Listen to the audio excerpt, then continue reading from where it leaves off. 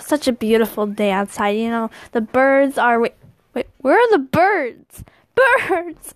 Where are you? No! They're floating away. No, they're floating into space. What's going on? Wait, hold on.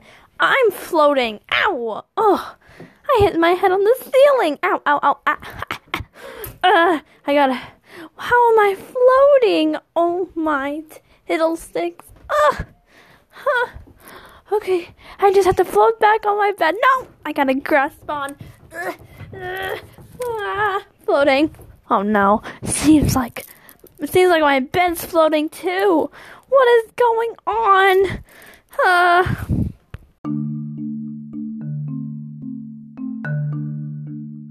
Hey everyone, it's me, the Toy Reviewer, and I'm sorry for that crazy intro. You're probably wondering right now, what is going wrong with her? Anyway, so today we're gonna be learning about what if gravity disappeared. Yeah, So you must be wondering, what is gravity?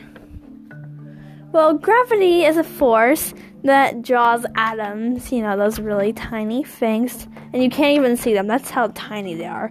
And let me tell you, Earth has like a zillion atoms, okay? And they're practically everywhere. Anyway, so gravity is basically a force that draws atoms towards and near each other. And now, so today we're going to be learning about what if there was no more gravity. So here's a test that you can do. Try to jump really high as you can.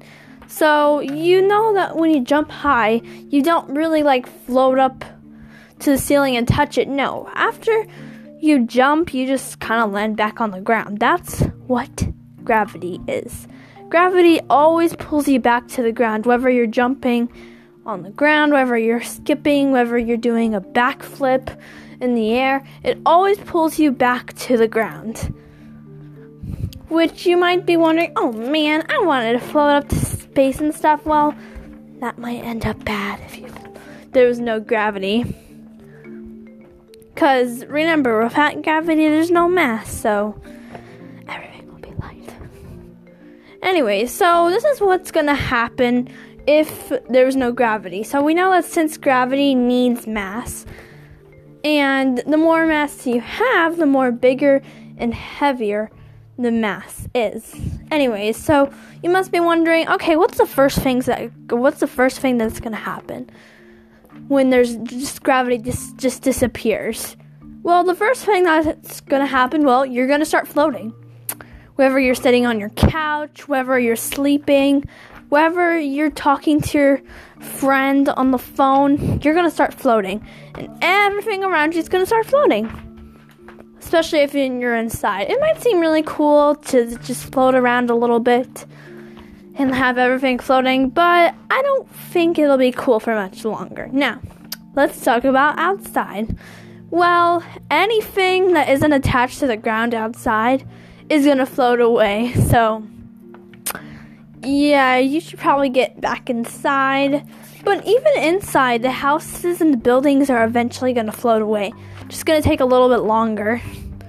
But still, they're going to float away.